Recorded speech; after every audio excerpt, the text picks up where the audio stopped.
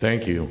I was just going to see, do you have another 45 minutes or so, and then Pastor Victor could speak, and then we could eat. Do away with what we have. Thank you for leading us. Good morning. And I'd also like to say a good morning to those in the kitchen. I think we need them, right? So hearty welcome to each one of you, and this is a very special morning. We get to worship together, and then we also get to worship by having a meal together, some fellowship time together. Pastor Victor's theme is made in the image of God. So to prepare ourselves and to look at what that may look like as from a relationship perspective, I'd like to read a verse out of Luke 15. Verse 4. We know this parable well. It's the parable of the lost sheep. Jesus tells this parable in response to the Pharisees asking, "Who are you, really?" And Luke 15, verse 4. Suppose one of you has 100 sheep and loses one of them. Doesn't he leave the 99 in the open country and go after the lost sheep until he finds it? Until he finds it. That's the commitment built into his image. Let's pray together. Father, you created us in your image. Jesus, you give us a clear picture of what that looks like. Thank you, Father, for not giving up on us. May we do the same. Many are leaving the faith. Help us to find them. Give us a picture of what that looks like for us today. Help us within our families, within our marriages, within our church relationships, and our relationships with our neighbor. I pray all of this in your precious name, Jesus. Amen. Good morning. Has anybody been outside this morning? What a beautiful day. Wow. I didn't put a jacket on to go chore the goats. It was just calm and sunny and wonderful. Let's sing together. Our first song this morning is number 49, This Is My Father's World. I think they're bulletin inserts. Look at that. Yes, so there's the music in your bulletin. So let's sing together.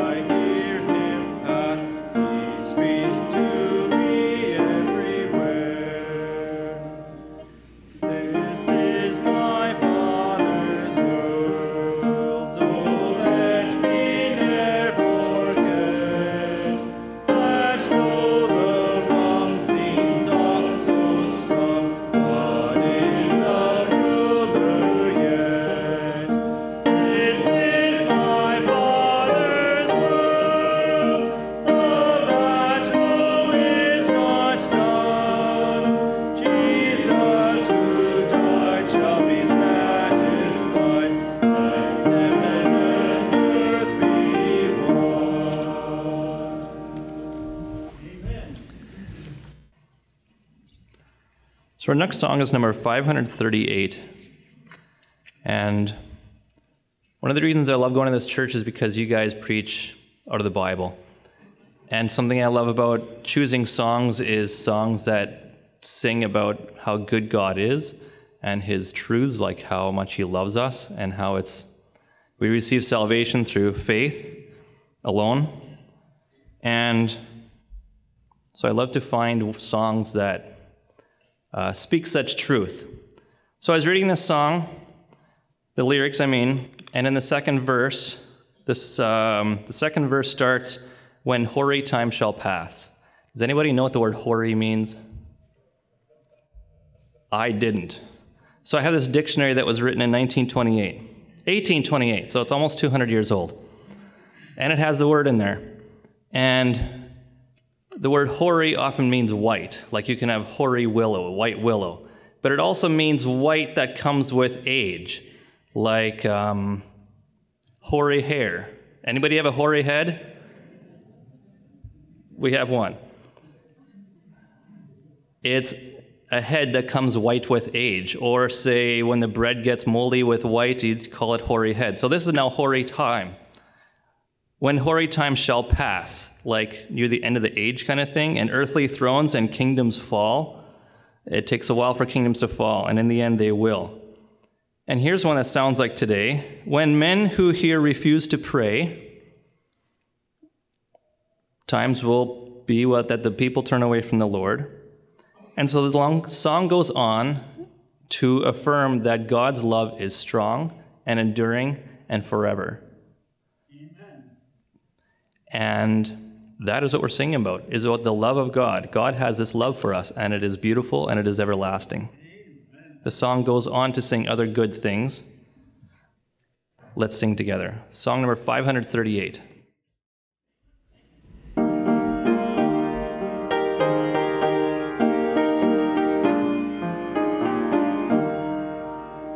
The love of God greater far than tongue or pen can ever tell.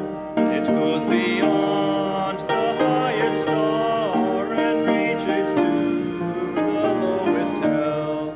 The guilty pair bowed down with care. God gave His Son to win His erring child. He reconciled and pardoned him his sin. The love of God, how rich and pure, how measureless and strong, it shall forevermore endure, the saints and angels' song. When glory time shall pass away, and earthly thrones and kingdoms fall, when men who hear refuse to pray, on rocks and hills and mountains fall, God's love so sure shall still endure, all measureless and strong, redeeming grace to Adam's race, the saints and angels' song. The love of God, how rich and pure, how measureless and strong, shall forevermore endure, the saints and angels' song. Could we with ink the oceans fill, and were the skies of parchment made, where every walk on earth a quill, and every man a scribe by trade, to write the love of God above would drain the ocean dry. The soul contain the whole, stretched from sky to sky. The love of God, how rich and pure, how measureless and strong, it shall forevermore endure, the saints and angels' song. I kind of feel like I'm full of, little stories today. But our third song is called Count Your Blessings. This week I saw a sign in a store, and it said, it's important, important to kind of get it right, isn't it? If you woke up this morning with everything you thanked the Lord for yesterday, what would you still possess? Now, I know thankfulness is not a currency, that we thank the Lord for things. It, though, does show the value that we place on what we received. Like, if we haven't had food, we sure appreciate food, or drink, or clothing on a cold day, or air conditioning on a hot day, and so on. So I think it's very good, I know it's very good, to count our blessings. Amen. Let's sing some more.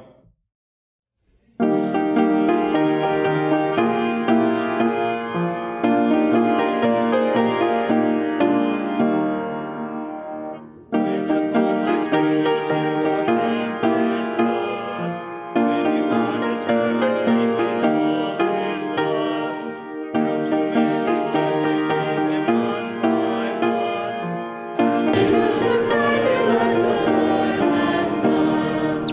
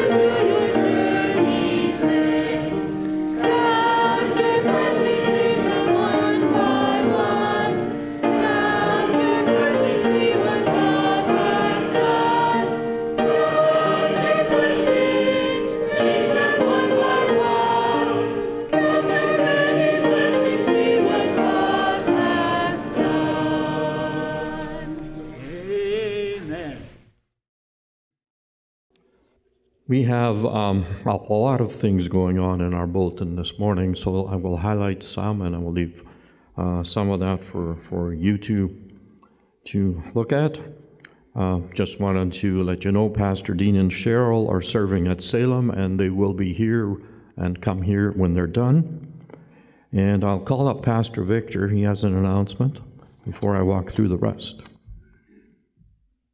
I'm planning to do a fair bit of visiting in the next few weeks, and one of the thoughts that I had was to go to our seniors blocks and just kind of go door to door where our members are and knock on your door and see if they're open to a visit. Now that's just an idea. Is that a good idea? Yes. That's one answer. Anyone else? Is that a good idea or? Yeah?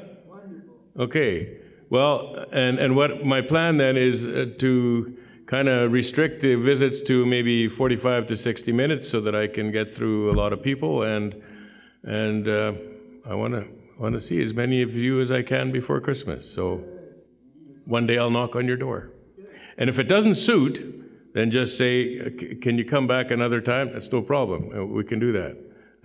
You don't have to drop everything just for me. But anyway, that's the plan. Look forward to seeing you.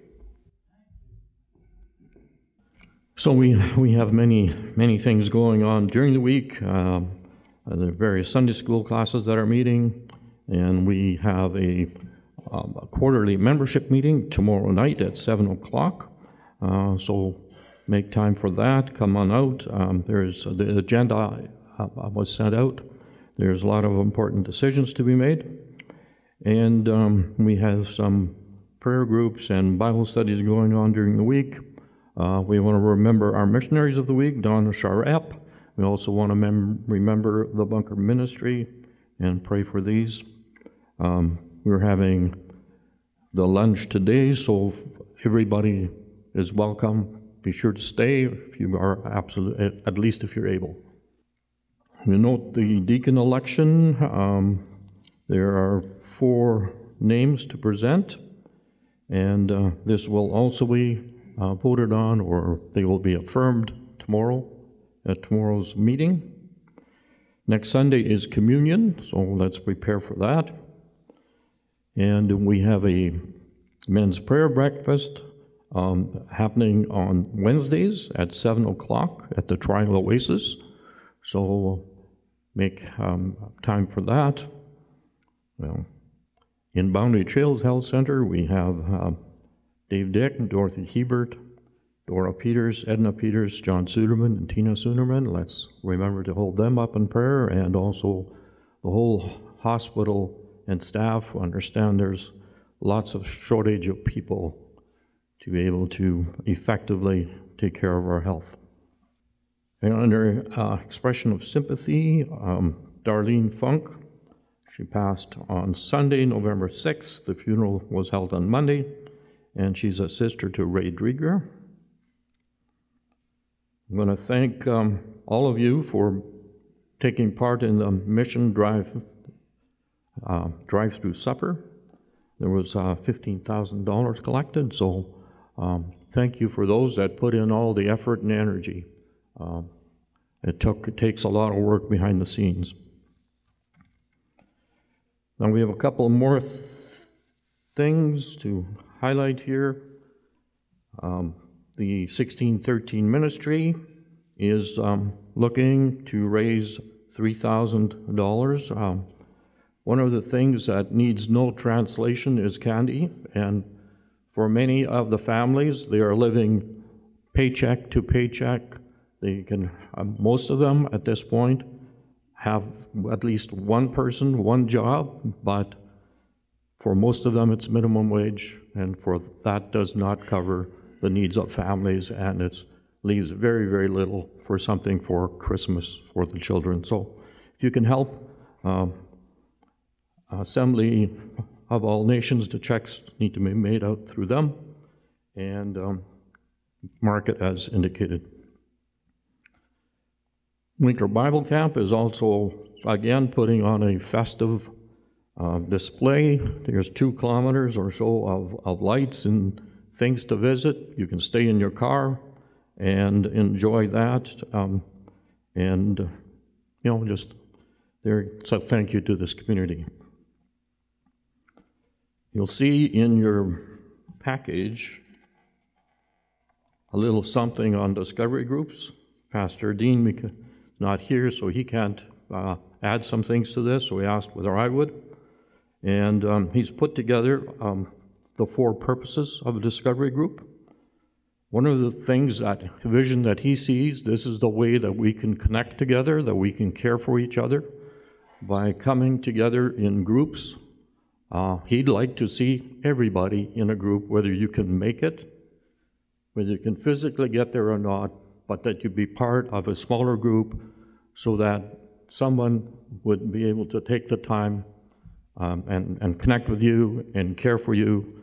And so each group would have at least one person that is a facilitator, a teacher, someone with the gift for caring, friendship, that loves to gather people, someone that has the gift of evangelism. So as a team, we can take care of each other, and we can also reach into our community and the families around us that we serve. So there's sign-up sheets in the back if you would care to join. So let's take all of this into a time of prayer. Father, we thank you for where you all are working. Father, we've just heard about the work that's in Thailand, for the work that Heather has the privilege of being part of. Father, we just ask that you bless that work. And we've also just been reminded of the work that 1613 and others are doing here in this community. Father, you are at work all across the nation and in many, many areas. And Father, it's such a privilege to be part of that as a church community. And Father, we have all been given gifts that are needed in our own community right here, that are needed to serve across the world. And this is where we ask that you walk with Donna Shar as they are walking and working in a particular calling that you've given to them. Father, we ask that you guide the hands of the physicians, doctors, and give them wisdom as they care for Dave Dick and Dorothy Hebert and Dora Peters, Edna Peters, John Suderman, Tina Suderman. Be near each one of them. Give them peace that only you can give. And Father, we also know that there are many others in our church community here that are dealing with significant health issues. And Father, we ask, you know who they are, and we ask that you be near each one of them and put your hand of healing around them and give them peace, the peace that passes all understanding. Father, we also ask that you do that for the Funk family, comfort Ray as well, and walk with them as a family. Father, there's much going on, work going on all week. I just want to offer this up to you. Walk with it, bless it, give wisdom and discernment to the leadership. And Father, wherever you have gifted us and where you are called us to, may we offer our own time, our energy, and our resources. Father, I pray all of this in your precious name. Amen.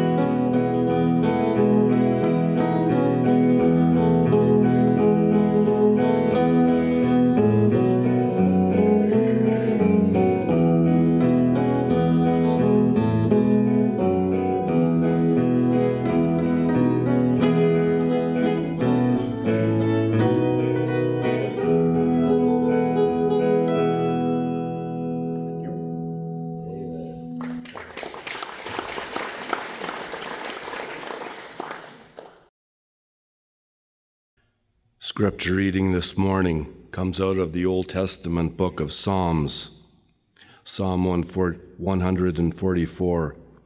I will be reading out of the New American Standard Bible. Prayer for rescue and prosperity.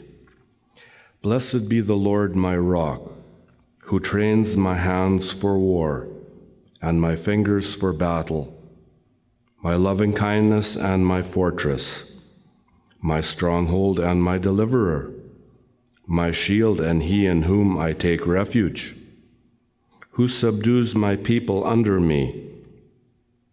O Lord, what is man that you take knowledge of him, or the Son of Man that you think of him? Man is like a mere breath. His days are like a passing shadow. Bow your heavens, O Lord, and come down. Touch the mountains that they may smoke. Flash forth lightning and scatter them. Send out your arrows and confuse them. Stretch forth your hand from on high.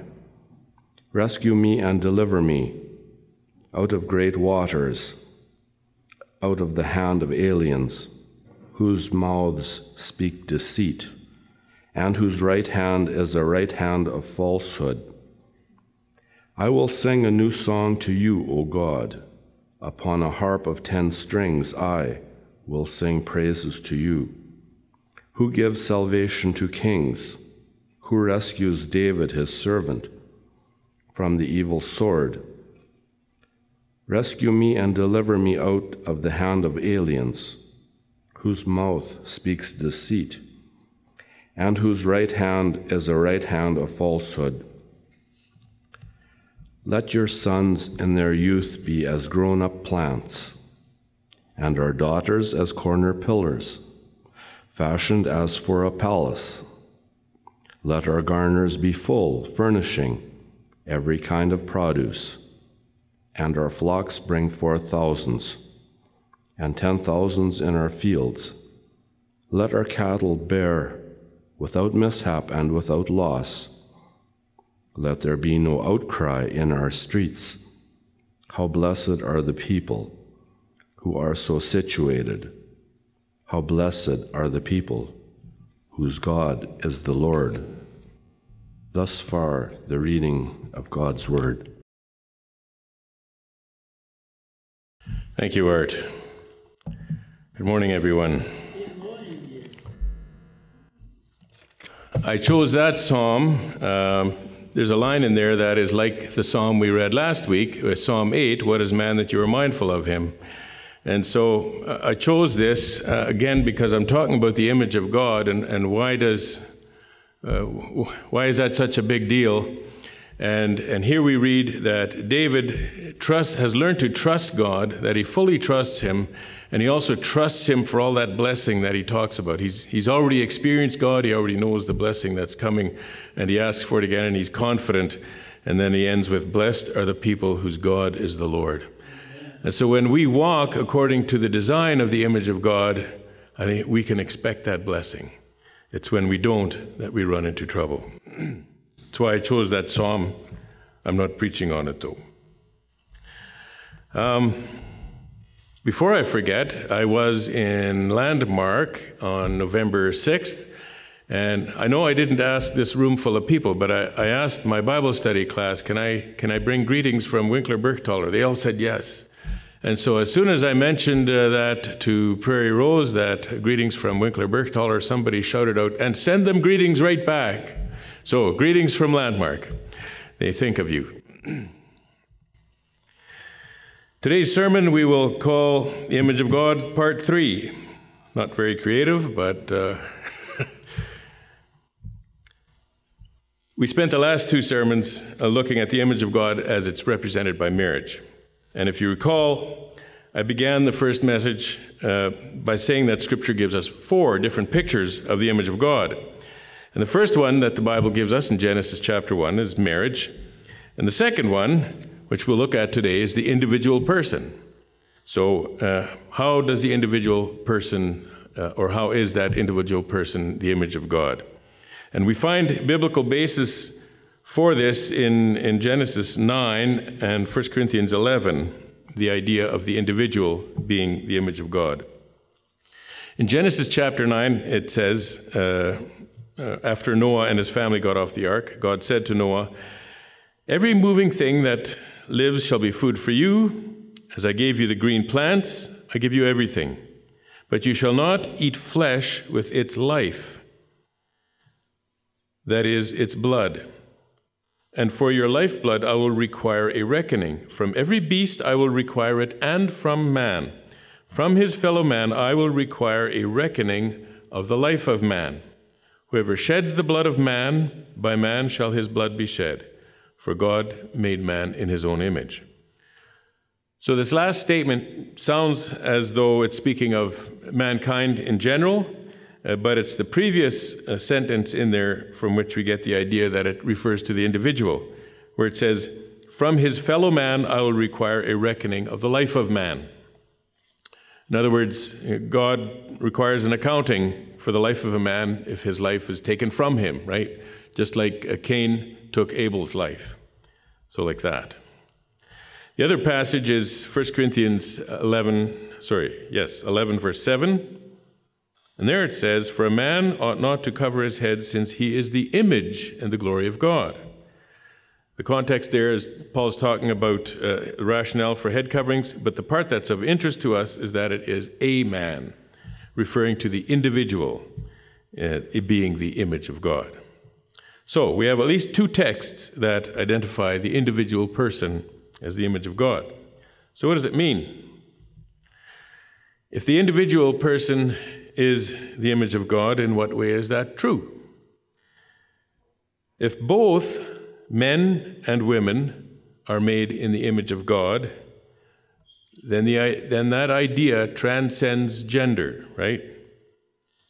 And if all men and women are made in the image of God, then it also goes beyond the distinction of race.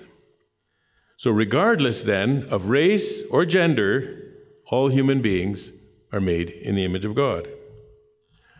So what are some of these characteristics? The Bible uses a number of images to talk about God in ways that we can understand. And Scripture uses imagery of like the arm and the hand to speak of God's strength and mighty deeds. Deuteronomy 26:8 says, "And the Lord brought us out of Egypt with a mighty hand and an outstretched arm, with great deeds of terror, with signs and wonders." So there is a description of God using body parts to help us understand what he is like.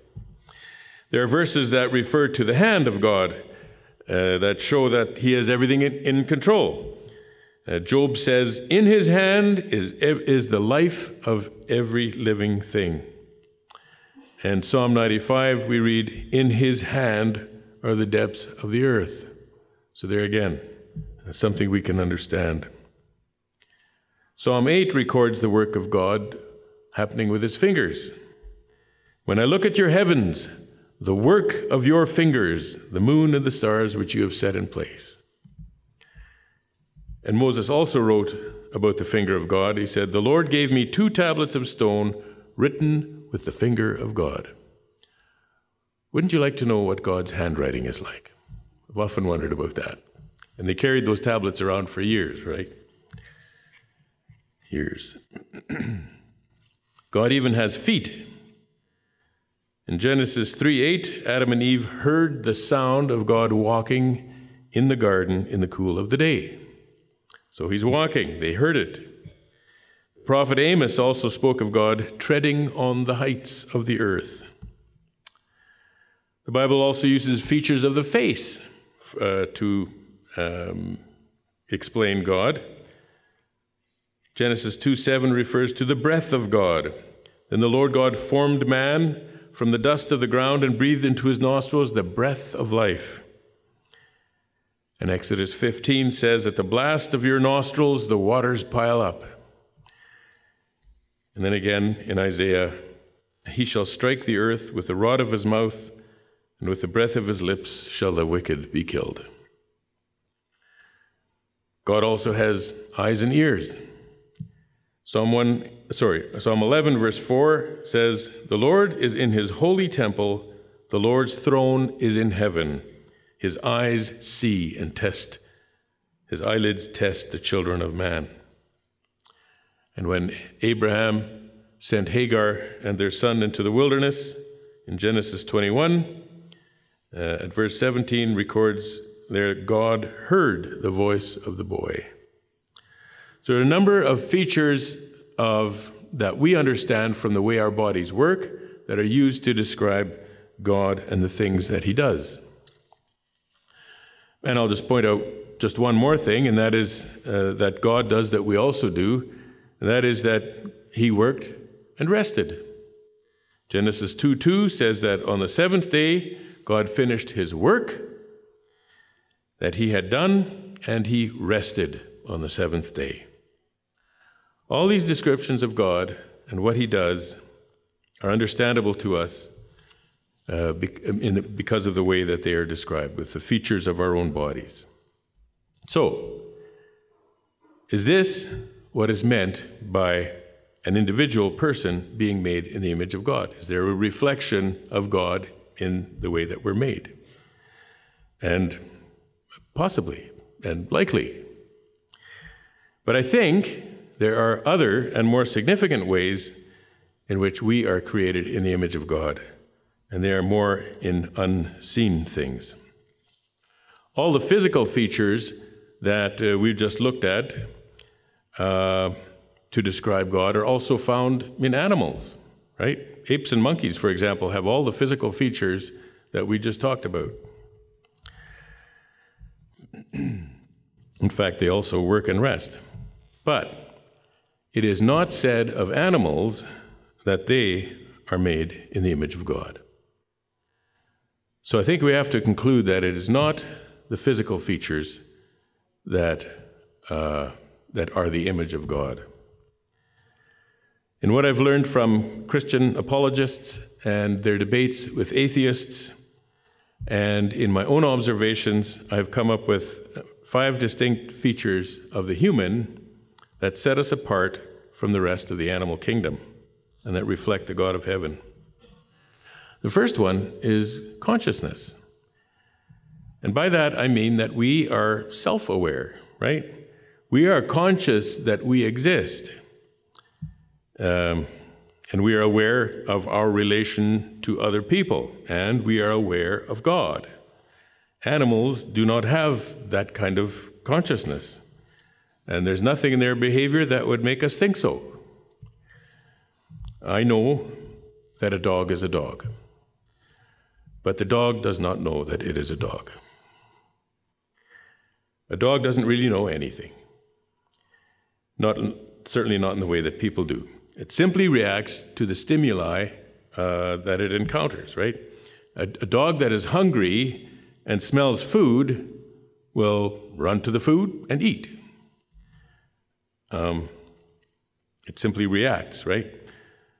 A dog that has a reasonably good master will be happy to see his master, and a dog that doesn't have a good master will probably try and hide from its master. A dog is not self-aware, and it does not know that its master is human. If I treat a dog well, it can learn to trust me, or will trust me, and it will probably react favorably to me. If I treat a dog poorly, then it will increasingly distrust me and possibly become hostile. It does not think about these things, and it simply reacts. The human mind understands that we are people and that God is not human. We understand that God is different than we are and distinct from us. And we understand that as people we are different from all other creatures in the animal kingdom. We are aware that we are not God, and we are aware that we are not animals. We are people, and we are conscious beings. Psalm 8, again, which we read last Sunday, affirms our special place in creation. What is man that you're mindful of him, and the Son of Man that you care for him? Yet you have made him a little lower than God, and crowned him with glory and honor. You have given him dominion over the works of your hands, and you have put all things under his feet. All sheep and oxen, also the beasts of the field, the birds of the heavens, the fish of the sea, whatever passes along the paths of the sea. We are conscious beings, aware of ourselves and others and God, and he has put us over all the rest of creation.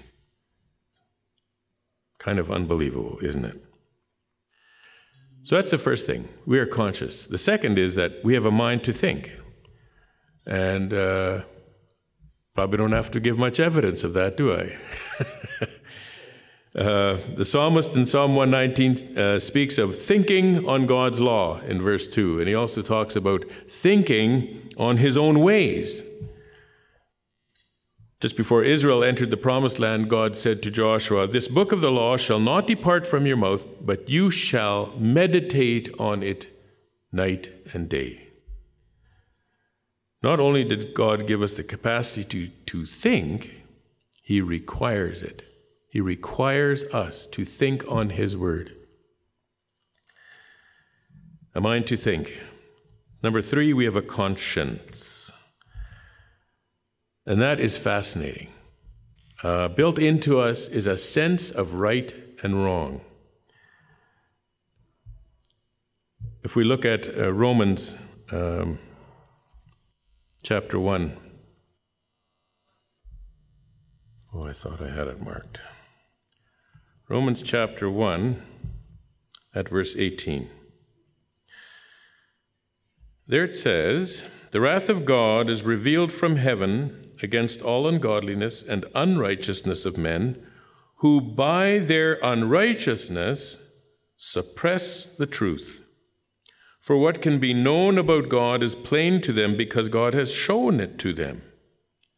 For his invisible attributes, namely his eternal power and divine nature, have been clearly perceived ever since the creation of the world, in the things that have been made. So they are without excuse." God has given to mankind enough in his conscience to do the right thing and to acknowledge him as God. And there will be no excuse for those who don't do that. There's a little test that you often see worked out. What happens when you serve cake to a table full of children and then they begin to assess who got the bigger piece of cake? Does that ever happen? Maybe I should ask, does it ever not happen? And what do they say?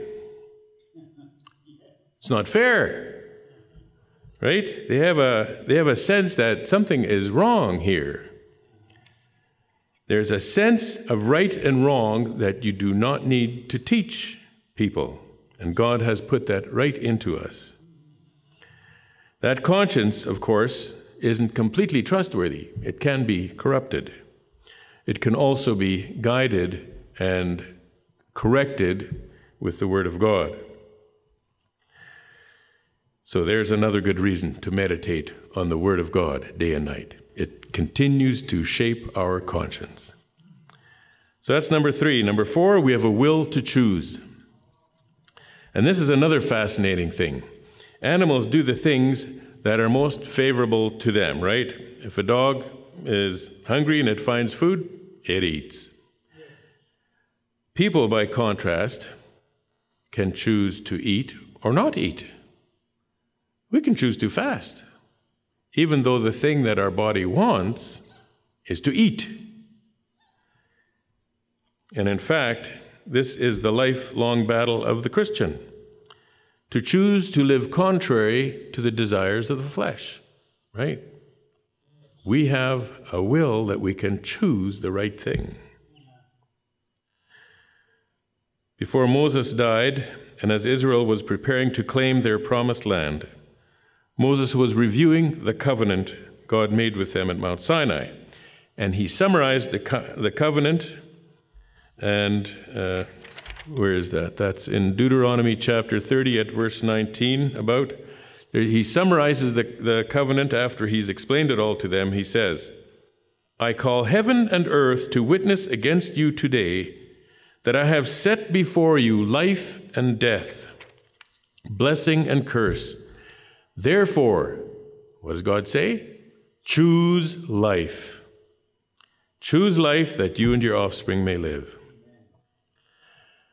And again, when Joshua, at the end of claiming the promised land, after they had done all their campaigning of claiming the land, Joshua said this to his fellow Israelites, choose this day whom you will serve, whether the gods of your fathers served in the region beyond the river, or the gods of the Amorites in the land whose land you dwell. But as for me and my house, we will serve the Lord.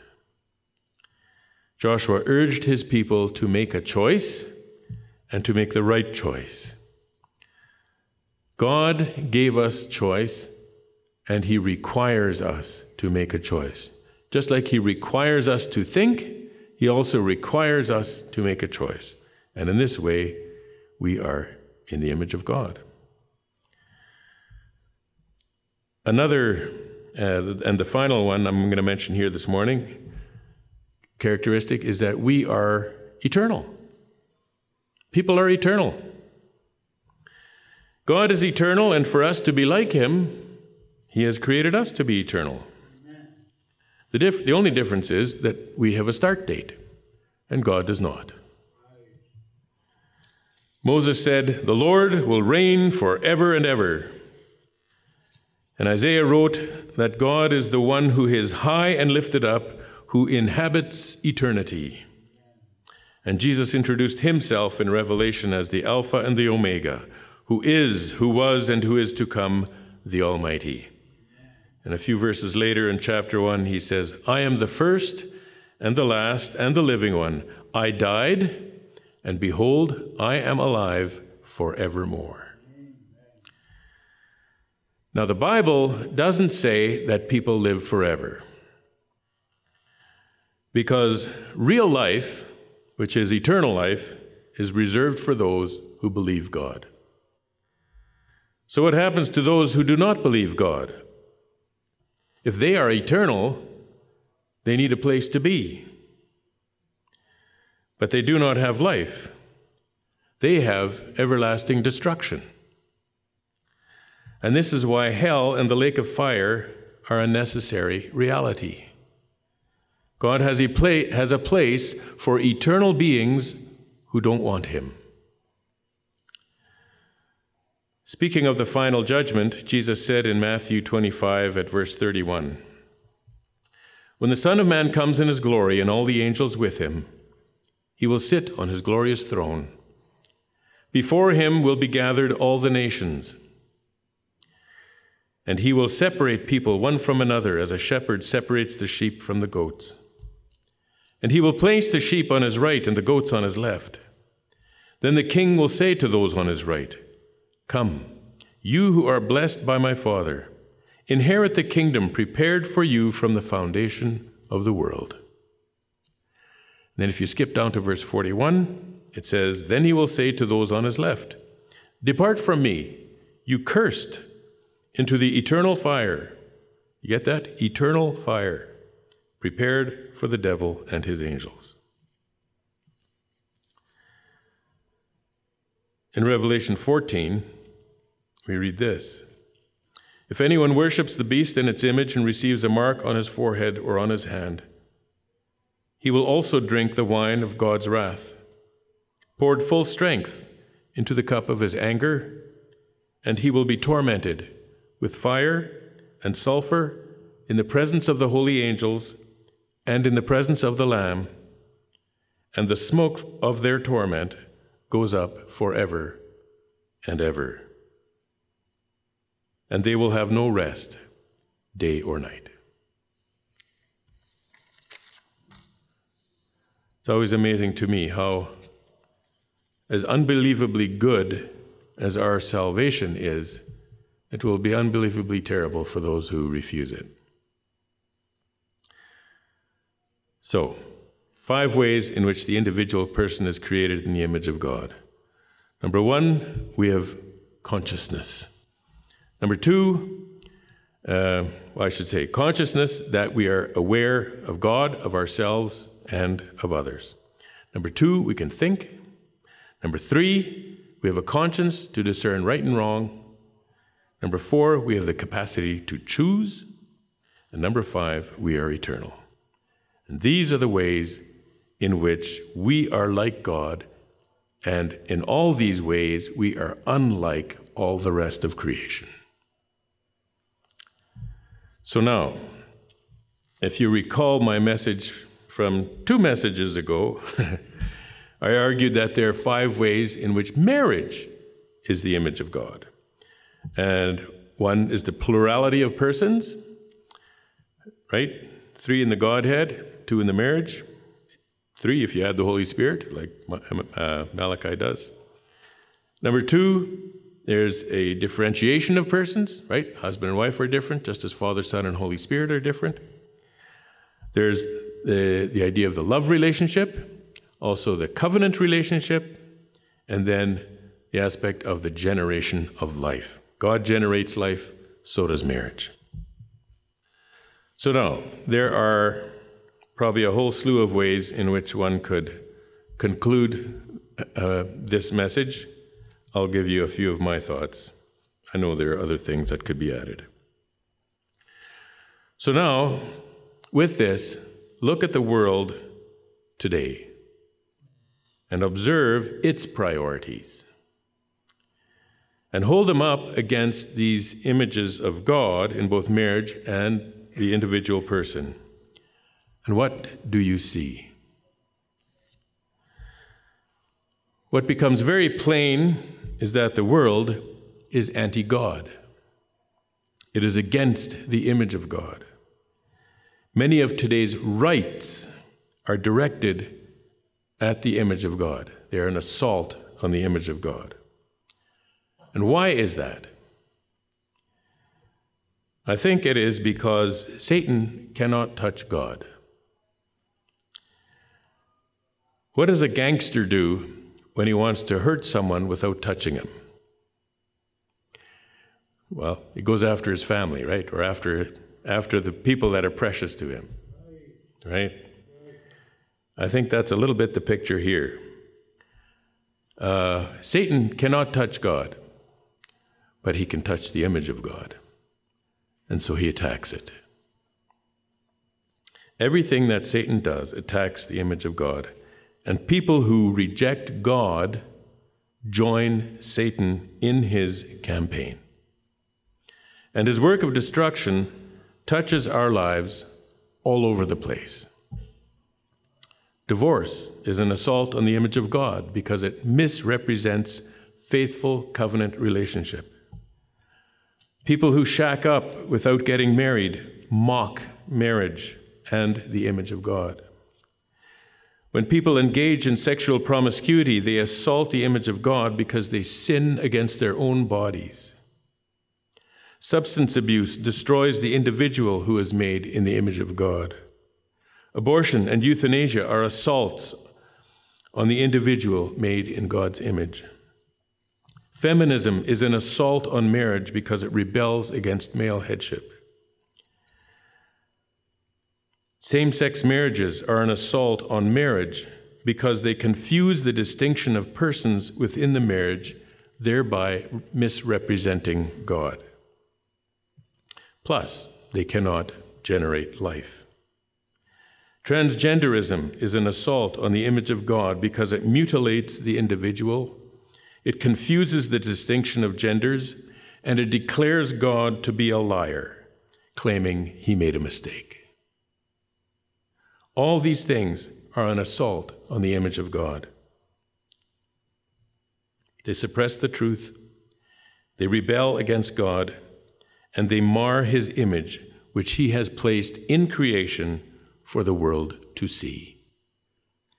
And God does not take kindly to misrepresentation. So why all this talk about the image of God? Because God's image is in the world as part of God's revelation of himself to the world. People, whether they like it or not, are participants in God's revelation of himself to the world. And it's an incredible privilege for those who see it and are on board with God's plan. But it's really bad news for all God's image bearers who reject him and his plan. Because though they reject God, they cannot shake loose from his image. They are still image bearers. And what they end up doing then is corrupting it and misrepresenting God. So let me go back to that same piece in Romans again. I'll pick up where I left off in Romans 1. We left off where it said, "So they are without excuse. For although they knew God, they did not honor him as God or give thanks to him. But they became futile in their thinking, and their foolish hearts were darkened.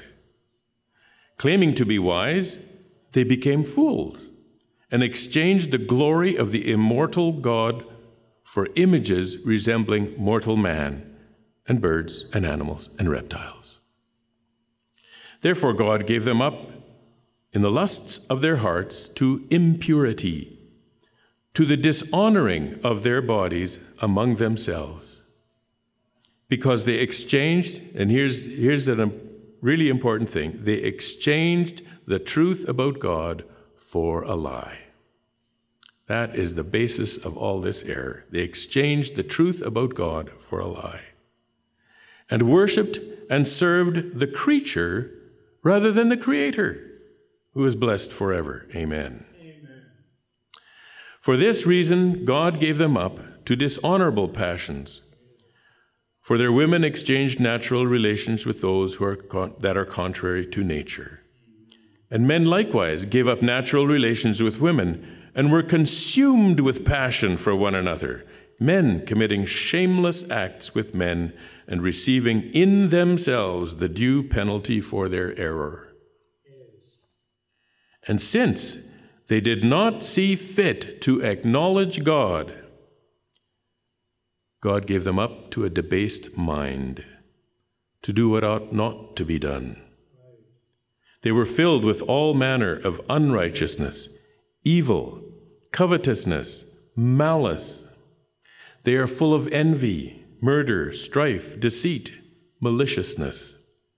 They are gossips, slanderers, haters of God, insolent, haughty, boastful, inventors of evil, disobedient to parents, foolish, faithless, heartless, ruthless.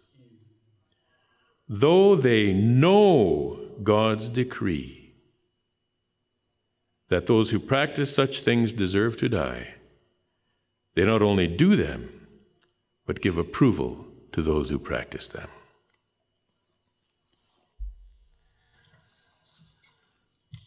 We are God's image bearers.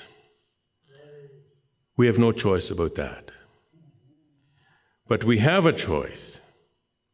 We either bear that image according to the design and reap the blessings that follow, or we mar the image of God and we misrepresent our Creator. And you can see from Romans 1 what happens when we do not live according to the design. God gives us over. You want to do that? Off you go. And he lets us, and he even drives us away from him when we reject him. So, two challenges I want to offer us this morning. One, that we commit ourselves to bearing the image of God according to the design of God. And that through faithful living, we participate in God's revelation of himself. Right? So when we walk according to the design, we're declaring God. We're showing Him to the world. We think our lives aren't very significant, but they are. When we walk in the ways that God has prescribed us, which align with His character, then we're declaring God to the world. Let's commit ourselves to that. And the second challenge is to commit ourselves to love and minister to our family, to our friends, to our neighbors who do not see themselves as fitting in with God's design, who claim that the mold does not fit them. Let's love them to Jesus. Would you pray with me?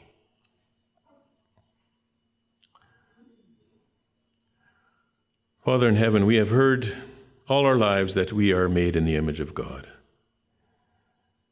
And it gives us some measure of delight and assurance that you love us. But it is, on the other hand, it can, how should I say, it's a serious thing. It's serious because it reflects you. And we, as your reflectors, are instructed to reflect you well and accurately. We don't want to be, Father, among those who misrepresent you. So I pray, Father, that you'd help us to be careful in our living so that we can live with joy and confidence, obeying the commands of the Lord. Then, Father, we bring to you our loved ones, those who think they don't fit in, those who think don't fit the mold, or who think that you made a mistake when you made them. We pray for them, Father, that the way in which we love them and embrace them and encourage them and share life with them, that they will be drawn to Jesus. Amen. So that He can clean them up. We know that's not our job. Help us not to be those who condemn, but those who love. Thank you, Father, for your word. Thank you that you've given us the mind to perceive your word and the will to choose to do right. Hallowed be your name. Amen. I sit here and I'm thinking about this concept of us being eternal beings. And when we choose Christ, we are eternally alive. And this concept of eternal death is something I can't hardly imagine, though we have plenty of description of it. And my heart is turned that those are is churning, that there are those who reject Him and will experience eternal death. And in the last few years, I've understood this concept of salvation through faith alone a whole lot better, that there's absolutely nothing I can do to earn this, and what a wonderful gift it is just to believe that what Jesus said is that you believe in me and you get to live forever. We have a great book in the library about Buddhism, about a fellow who was a Buddhist and came to the Lord, and how he talks about in Buddhism there's no hope. At best, they hope that when they die and they reincarnate, if that's how it is, but that's how they think it is, that maybe they could do a bit better and a bit get closer to that concept of an eternal life. But generally, there's no hope in it. Have you seen the title of the song that I found for today? I didn't know he'd be preaching on this. And it is wonderful to sing about the hope that we have, which is the only thing we have, which is in Jesus. Let's sing, "My Hope is Built on Nothing Less." Number 558.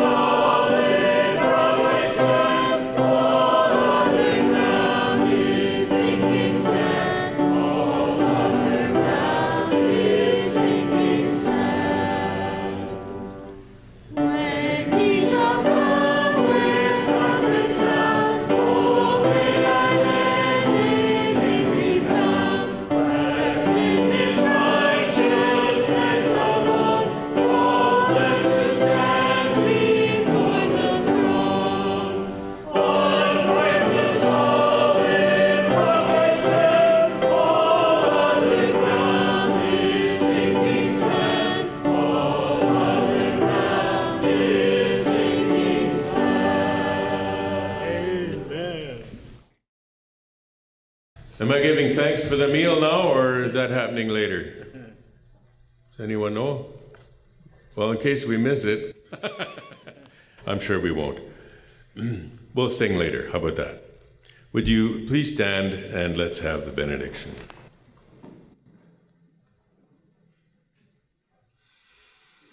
This benediction from Revelation chapter 1. Grace to you and peace from him who is, and who was, and who is to come, and from the 7 spirits who are before his throne, and from Jesus Christ, the faithful witness, the firstborn of the dead, the ruler of kings on earth, to him who loves us and has freed us from our sins by his blood, and made us a kingdom, priests to his God and Father. To him be glory and dominion forever and ever.